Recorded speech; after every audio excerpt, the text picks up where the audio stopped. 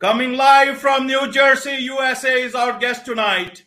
Welcome to this very special edition of the KJ Masterclass Live, the show which ensures that you profit from your time spent here with experts, either through their industry insights, information, or simply learning from them.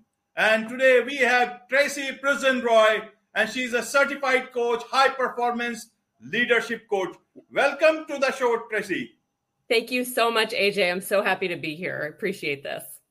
Same here. Welcome to the show and welcome to India. And many people, places this show is going right now, including the US and obviously in India. And we'll be talking about the importance of setting boundaries and saying no to the unnecessary. We'll talk it from different perspectives. But first, Tracy, just to understand what are boundaries, because these boundaries are imaginary ones. These are not something that you can create in real life and you can tell trespassers will be prosecuted or will be shot. How do you deal with this sort of boundaries? How do you set them? What are these? Such a great question. I think that boundaries are really tied to our values. And when I think about values, this is something that I work on with all of my clients from day one. When something elicits an emotional response in you, it's a value. And particularly when it elicits a response that maybe feels negative, then you know that value or that boundary is being stepped on. So for me, I'll give you an example. For me, I have a value of respect for my time. So I like to be on time. I like for people to be on time. And when that is that line is crossed, I get crazy. And so I know that for me, setting that boundary of saying, here's when we start, here's when we end, and there's no wiggle room except for emergencies, obviously, that's how I know that it's a boundary for me, because I can feel it in my gut. Right, Tracy. So now let's look at this boundary setting in 2-3 aspects. One is as an individual. Yeah. Second is as in the workspace. Yes. And the third is in the workspace in terms of leadership. Yeah. How does leadership set boundaries and still get the work done where your niceness is not construed as weakness? Sometimes that's why even nice people tend to keep that distance. So three things at the same time. Please feel free to take them the way you want to. But this is so that people know among the audience how exactly boundary setting can help their lives and how to deal with this issue of of waste of time and waste of energy in their lives.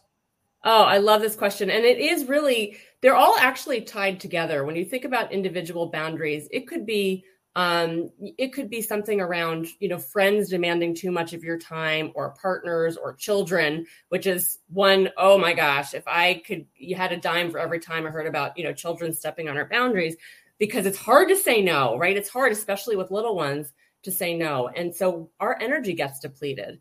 I have this with personal relationships, and making sure that if somebody needs me, that I have the emotional bandwidth to handle it. And I'll tell you something, AJ, I'm a reformed, or I'm trying to be a reformed people pleaser. So I love what you said about niceness and weakness and strength and all of that, because I'll tell you, my background is as an executive. I was in the media and entertainment space for 20 years. I worked my way up the corporate ladder. All the top brands, Tracy, NBC, Universal, Sony, those, any big name that one can think of. And you have been there and done that. That's true. I think you and I both have. And so you can relate, I'm sure, to the idea of, as you move up that corporate ladder, and the idea of saying no. And I will tell you personally, specifically as a woman, can feel very challenging and very daunting. I had a really hard time saying no to requests. I was in a service area. I was in research. And so I served all different business units, and would get a lot of requests coming in from me and my department. And oh, sure, I can do that. No problem. We can handle it. Well, guess what? Sometimes it was a problem. Bandwidth is a real thing. So learning how to really say no, sometimes saying no to one thing allows you to say yes to something else. So showing up like that and being confident in it is very important. And I will say this too about leaders, which you asked about. I think practicing that and leading by example gives your teams the knowledge and the okay to say no also. It's not about saying no to everything, but it's about saying no to the right things. So working with teams, working with your manager to figure out priorities and understand what needs to be done now and what can either wait or what maybe doesn't even have to be done. So it all ties together. And again, for me, like I said, time management. Actually, AJ, I have a client who also really, really needs her time to be respected. And she has been letting people walk all over her calendar and, miss meetings and try to reschedule. And she told me this week, she stood her ground. Somebody missed a meeting, apologized, said, can we reschedule? And she sat up straight and she said, I'm not happy that you missed it. Here's a link to my calendar, find time. So normally she would have been the one saying, no problem, it's okay. Let me find time for us. And she put it in his hands. And he actually apologized again. So it's those things about really being confident in saying, this is not okay for me. And hopefully it won't happen again. So those are some ways that those show up. And again, I think people pleasing is one of the ways. Really, it's a big one that I hear about. Not wanting to say no, not wanting to look like I don't care in the workplace, which is really not what a no has to be. It's not what it means. Right. Now, Tracy, let's look at this whole stuff from the basics. Okay. Is that for a layman or a common man, how would you put it, or a simple employee, is that why boundary setting is so important? Why saying no is so important, even if they are not in a position to say no, but how do they create that situation where they can say no? I think that it's such a good question. And I think when one looks at their day, and you and I, again, we've both been at these big companies. We know how stressful, and there's so much stress right now. I work with people from so many different industries, and it's just going. And when you start to notice that, oh my gosh, I'm not taking time for myself. I am not sleeping. I'm not finding time to get lunch, or I'm eating at my desk while I'm trying to work. When there's so little time for self-care, I think that's a signal that there needs to be some no's in place. And I believe that when you tie these things to your values, what matters to you? Does compassion matter to you? Does environment matter to you? Does demeanor matter to you? Does respect for time matter to you? All those things. Those are the things when those are being stepped on where you can say, hey, this isn't feeling right. This isn't working right. And I'm not working at my best. When we are working and not saying no, things can fall through the cracks. We feel stressed. Our health can suffer. And so taking charge of that, being able to say, this is not going to be okay for me. What can I say no to in order to say yes to myself? That's one of the things that's something that I've learned as a coach that is so important to me that I was neglecting in my past life. Right, Tracy. Now you guide leaders and emerging leaders to step up their next level by helping them identify and leverage their strengths, conquer their inner critic, use their voice, and rediscover their purpose. Now, everywhere in all these steps, to achieve their personal as well as professional goals, the boundary setting is very important. Very. How do they do that? And let me come to you. For example, let's look at a common person as well as somebody who is also a leader. Okay. Now, in a personal relationship, you can say no. It is easy to say no, but the very important or difficult part is how do you say no to your spouse? It can be a man to a woman, and even a woman to her husband. Sometimes, in several cultures or in several situations, man will assume that women can be taken for granted. Yeah. Sometimes a woman can consider that it's the man's duty to always say no. How do you work that space out so that there are no conflicts and actually each person understands each other's position? Second thing is, I will put a couple of other questions so that you can, both all are solid. My mind has to catch up. Yeah. I know. You want to answer that first? You can. Then we'll keep going, because maybe it'll tie into what I'm thinking about right now. In the workspace now, the relationship between a boss and a junior guy. How does a junior person say no to their managers? Forget about the CEO saying no to the CEO. How does that work out? And look at the economy at the present stage, the job status at the present stage. Look at the job cuts in the fan companies. It's a dismal affair. Even those people in Twitter, they were supposed that people who were fired, many were asked to come. Now those situations can be that even though you may want to take your independent decisions, you may not be. That's the reason behind a lot about Great Resignation. And then there is the relationship between the boss and the subordinate.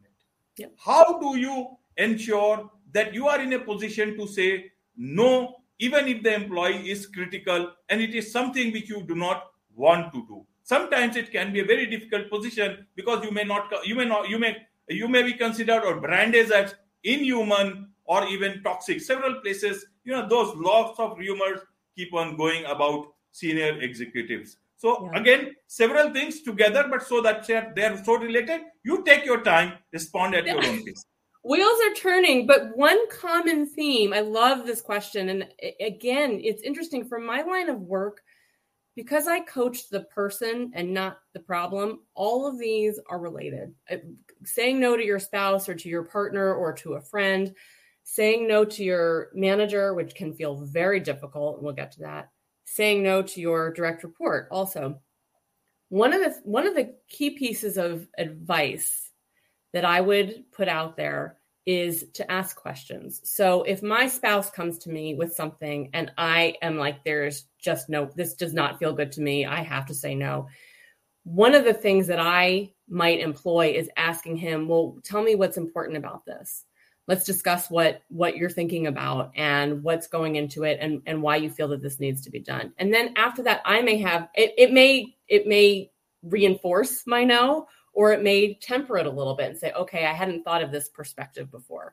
So that's one thing I would do, is to ask questions, get more information. And it's the same in the workplace. As a direct report going to a manager, I think, there's different reasons to say no. One might be I'm overwhelmed and I don't even think my manager realizes how much work is on my plate, which happens. One might be I am feeling imposter syndrome. I am not going to be good at this. Why are they tapping me to work on this project, which is a whole separate issue. And so the idea here with when you're a direct report wanting to say no to your manager, I think, again, it's the same thing. Can we talk about the purpose of this project? I think always having the extra information, the additional information about why something needs to get done or why someone wants something to get done is going to give you more power. And I think that it's crucial as a direct report when you are feeling stressed. I think it's crucial. If you have a leader who leads well, they're going to get it and they're going to understand it. They're going to work with you on this workload and help you prioritize. It is not, say, an entry-level person's job to understand necessarily how to prioritize their own workload. So talk about it with your manager. On the flip side, I think saying no to direct reports is the same thing. It's giving more information. It's having these open dialogues. It can't just be a direct no, not happening, at least not in my vision. I think that there has to be more to it than that. And I think that, it's almost like talking about feedback and giving the actual instances of what's working well, what's not working well, and why this maybe can't happen right now, but maybe it could happen in the future. Let's talk about what the timeline looks like. Let's talk about what our pipeline looks like. And what about this to you is important, that you feel the need, that you really want to do this right now. So it really is just about asking those powerful questions and getting more information. Right. Now let's focus on the leadership. This is a new world today, a new expectations of leadership amidst all the situations, because everybody looks up to the leader to find solutions to make the way forward for everybody, to lead them into the future. Now, as we stand in the first, second, third week of January, what is a good leadership? Any person will be wanting to know exactly, even though leaders know that they have that responsibility but expectations in terms of the new age that we have come. AI is coming in, and there is all talk of human leadership. Yes. At that point in time, when job cuts are happening and people are talking about numbers, recession, human leadership, what is ideal leadership in today's time? What would you tell them if somebody asks about, like, Tracy, I don't know. I know I am capable, but I just don't know how do I behave in a manner which is humane, but as well as also I need to, there is this word also at the same time about self-care. Obviously, you can't divide a leader from his self-care. Yeah. How does he manage both the things, setting the right boundaries, as well as coming out to be the good leader or the good person that he indeed is? Yeah, I love this question. There's so many facets that make a good leader. And quite honestly, AJ, what might make me a good leader might be different from what makes you a good leader, what might be different from makes, Joe over here, a good leader. And it's all very personal. But what I would say the most important facets are it's about your demeanor. It's about how you behave in stressful situations. It's about how you show up for your team. It's about listening. It's about not necessarily having all the answers. I believe that a really great leader surrounds themselves with smart people and doesn't necessarily have all the answers and knows that and also shares the wealth, right? When you have a really strong direct report, allowing them to show what they've got. I always say that I would never have made it up the corporate ladder without those opportunities. If my bosses, if my managers hadn't allowed me to present or to come up with ideas or to innovate, then I would still be sitting in my entry-level position. So being able to allow others around you to shine, I think is crucial. And also being able to understand, if my direct report, this idea of saying no, if my direct report is coming to me saying, I am overwhelmed, I can't handle this, how am I going to be able to respond to that? I need all the facts, I need all the information. And to your point, I need to be human about it. What else is happening here? So there's the humanity, there's the humility, there's that composure part of it too. And I think also demonstrating, showing up how self-care works for you, how to say no. There's something really interesting. I was talking to a client who was going on vacation, who was really worried about, they had a lot of work coming in and they were really worried about how it was going to affect their vacation. And we talked about strategies they could use while on vacation. And I said, well, what's your team up to while you're gone? And he said, oh no, they got this. They're great. They're amazing, and he felt all this pressure because he's the leader of the team to be checking in and I said, it's okay to check in, but you have this strong team that you're telling me that you trust, that they can do it. What are some ways that you could maybe remove yourself a little bit and say no to being on your phone all day long while you're with your family in Europe? He said, oh yeah, I guess maybe I could leave my phone at home and my work phone at home and just have them text me if there's an emergency, which is what he ended up doing. He put on his out of office, on vacation, an emergency text, and he got no text while he was gone. He was able to sightsee and be with his family. Right. And he's demonstrating to his team, not only that he's able to give himself self-care, but that he trusts them to do the work. And that is such a huge, it's such a huge piece of this puzzle. Being able to spread that wealth, to spread that joy, and to spread the understanding of respect. So there's a lot to it, but again, it's part of it is saying no to these things that we feel responsible for when we're leading teams. Right. Now, in this change times, Tracy, what is the reference manual for a leader? Not just the CEO, again, because is it the business school books? Is it some other manual? Is it a coach like you? How does he, because situations will keep on cropping up and he or she will need to deal with that. Yeah. And for lower level leadership, in the sense managers, they will learn from the leaders, from the top leader, and they have to set that tone for the organization. Now, should it be the job description or should it be some other reference manual? Because you got to meet that part. You got to meet the bottom line, as well as, again, the self-care part comes in. So time and again, where do you go back to? Who do you consult? What do you ask? Do you ask ChatGPT all the time? Listen, this is the problem I got. How do I deal with that? Yeah. How do you look at this? I love this question. And I love where you're going, because there's obviously no leadership manual. I should write one. And I think that you've got my wheels turning in that respect, is after we stop talking. But in all seriousness, I think, I mentioned it when we started talking about values, and it's not only personal values. I think that there's something to be said for what are your company's values? What are your department's values? What are your business unit's values? And how do they align with your own personal values? Because then you're really able to put the business strategies, the functions, what the business is out there for, aligned with what's important to you. And by the way, if those don't line up, AJ, that can be really, really tough. If what my company stands for isn't at all, I'm feeling those emotions. It's making me angry. It's making me upset. It's making me feel a little bit sick. Then there's a disconnect there and something needs to change. But when they align, I think that can really give you that foundation for how you're going to lead, because you know what the company stands for, you know what you stand for, and then it makes it easier to emulate these behaviors for your team and for your coworkers. I think that it's important too for peers to see how you lead and lead by example, and everybody's going to do it differently at the end of the day. But understanding how it feels, I think really that emotional. I put my hands on my gut, because I always feel it in my gut. I know if it's calm, then I'm good, and if it's a little bit upset, then something's not right. So really staying aligned with that and attuned to how that feels is going to help you just demonstrate those behaviors. I don't think that there's one right way to lead. I really don't believe that. I've taken so many different things from different leaders who I admire and tried to put them all into my own little soup. And I'm sure there's things that I do that are different from them, and things that I have done as I've led that maybe some of my direct reports thought I did some things really well and some things I could have improved on. So it's all about continuing to be attuned to it and configure it. But if my idea of a good leader is when your team is happy, that's how you know when you're leading well and leading by example.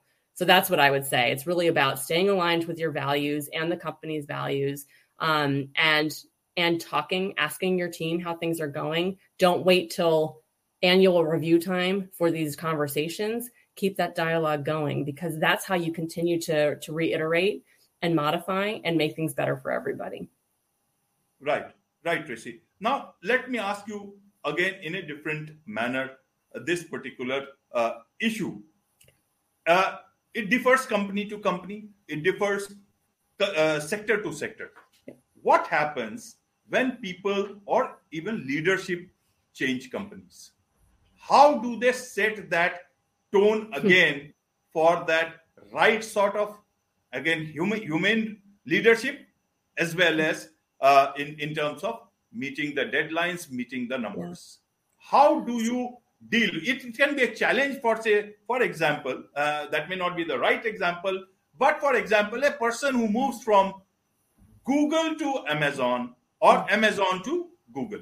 Yeah. Now, it will be a different culture altogether. Very different. The expectations are different. Employees tend to work in a different manner because of the past instructions that they have got. Yep.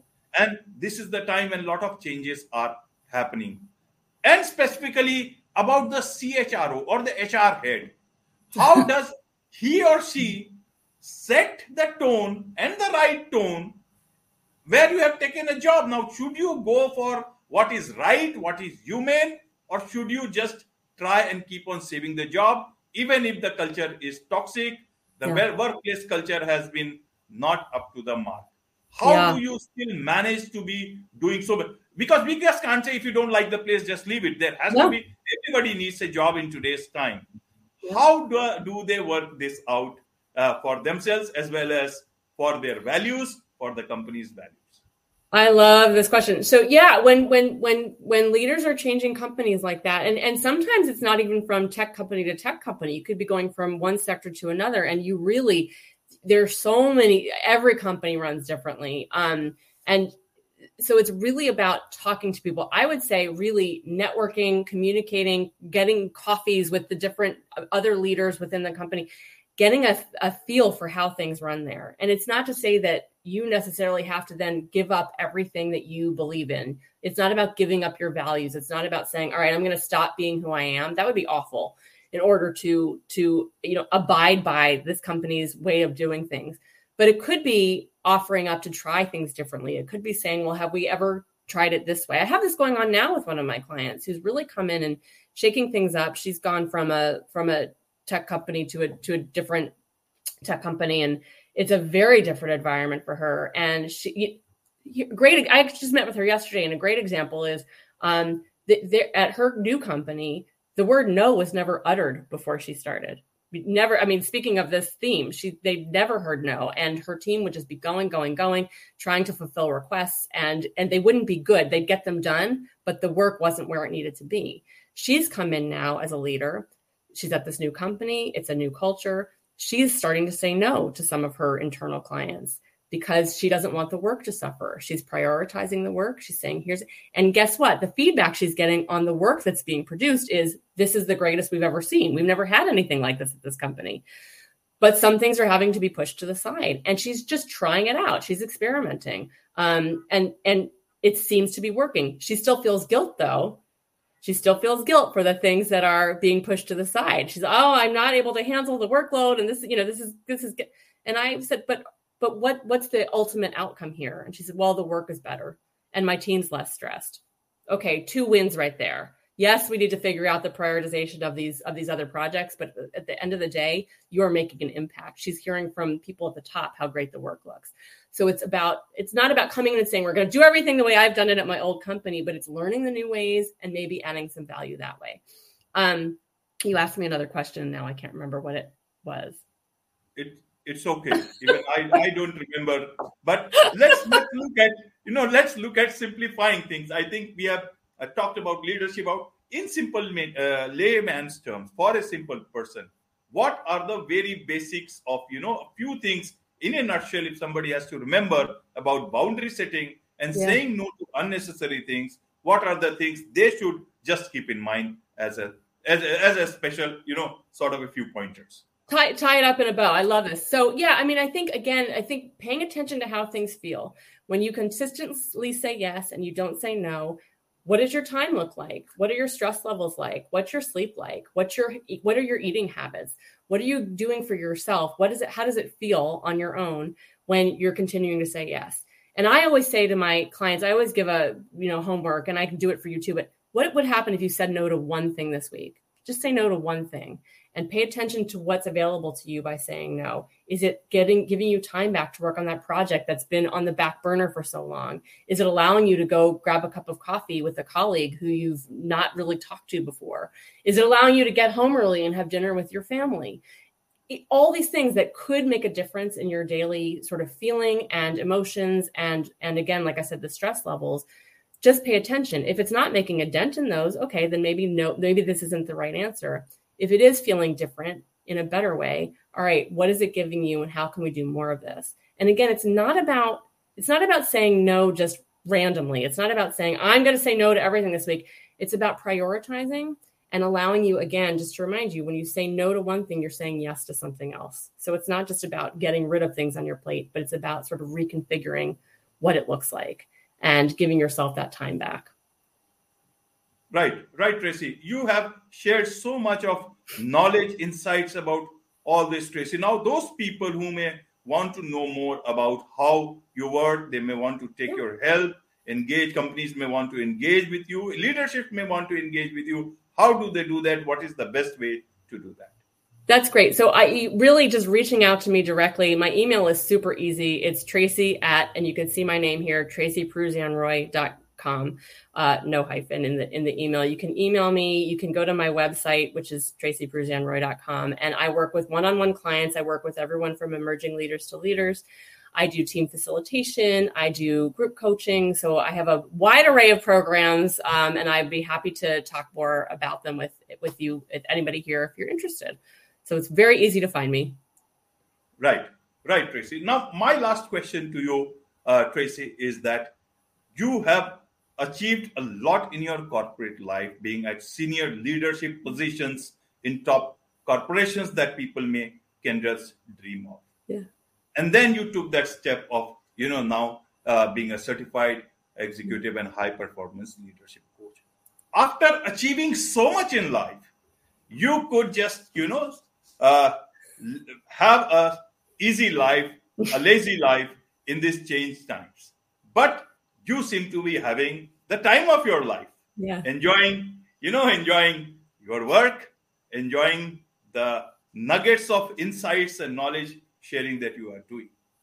I want to understand, where is it that what motivates you, and where is it now that you want to go after achieving so much up till now? Oh, thank you for that, AJ. You just really, you made me feel so emotional with that. And I have to tell you, the grind that I went through, and, we all have, if we're in corporate world. I don't think I realized till I got off that train how much I was going and not slowing down and not saying no. And the reason I got into this world of coaching, of leadership coaching, is I actually worked with a coach to sort of figure out what I wanted to do and what meant the most to me from my corporate experience. And I realized what meant the most to me was helping others achieve their goals and move up the ladder and do the things that I was given the opportunity to do. That's what I love the most. And so that's what gets me going.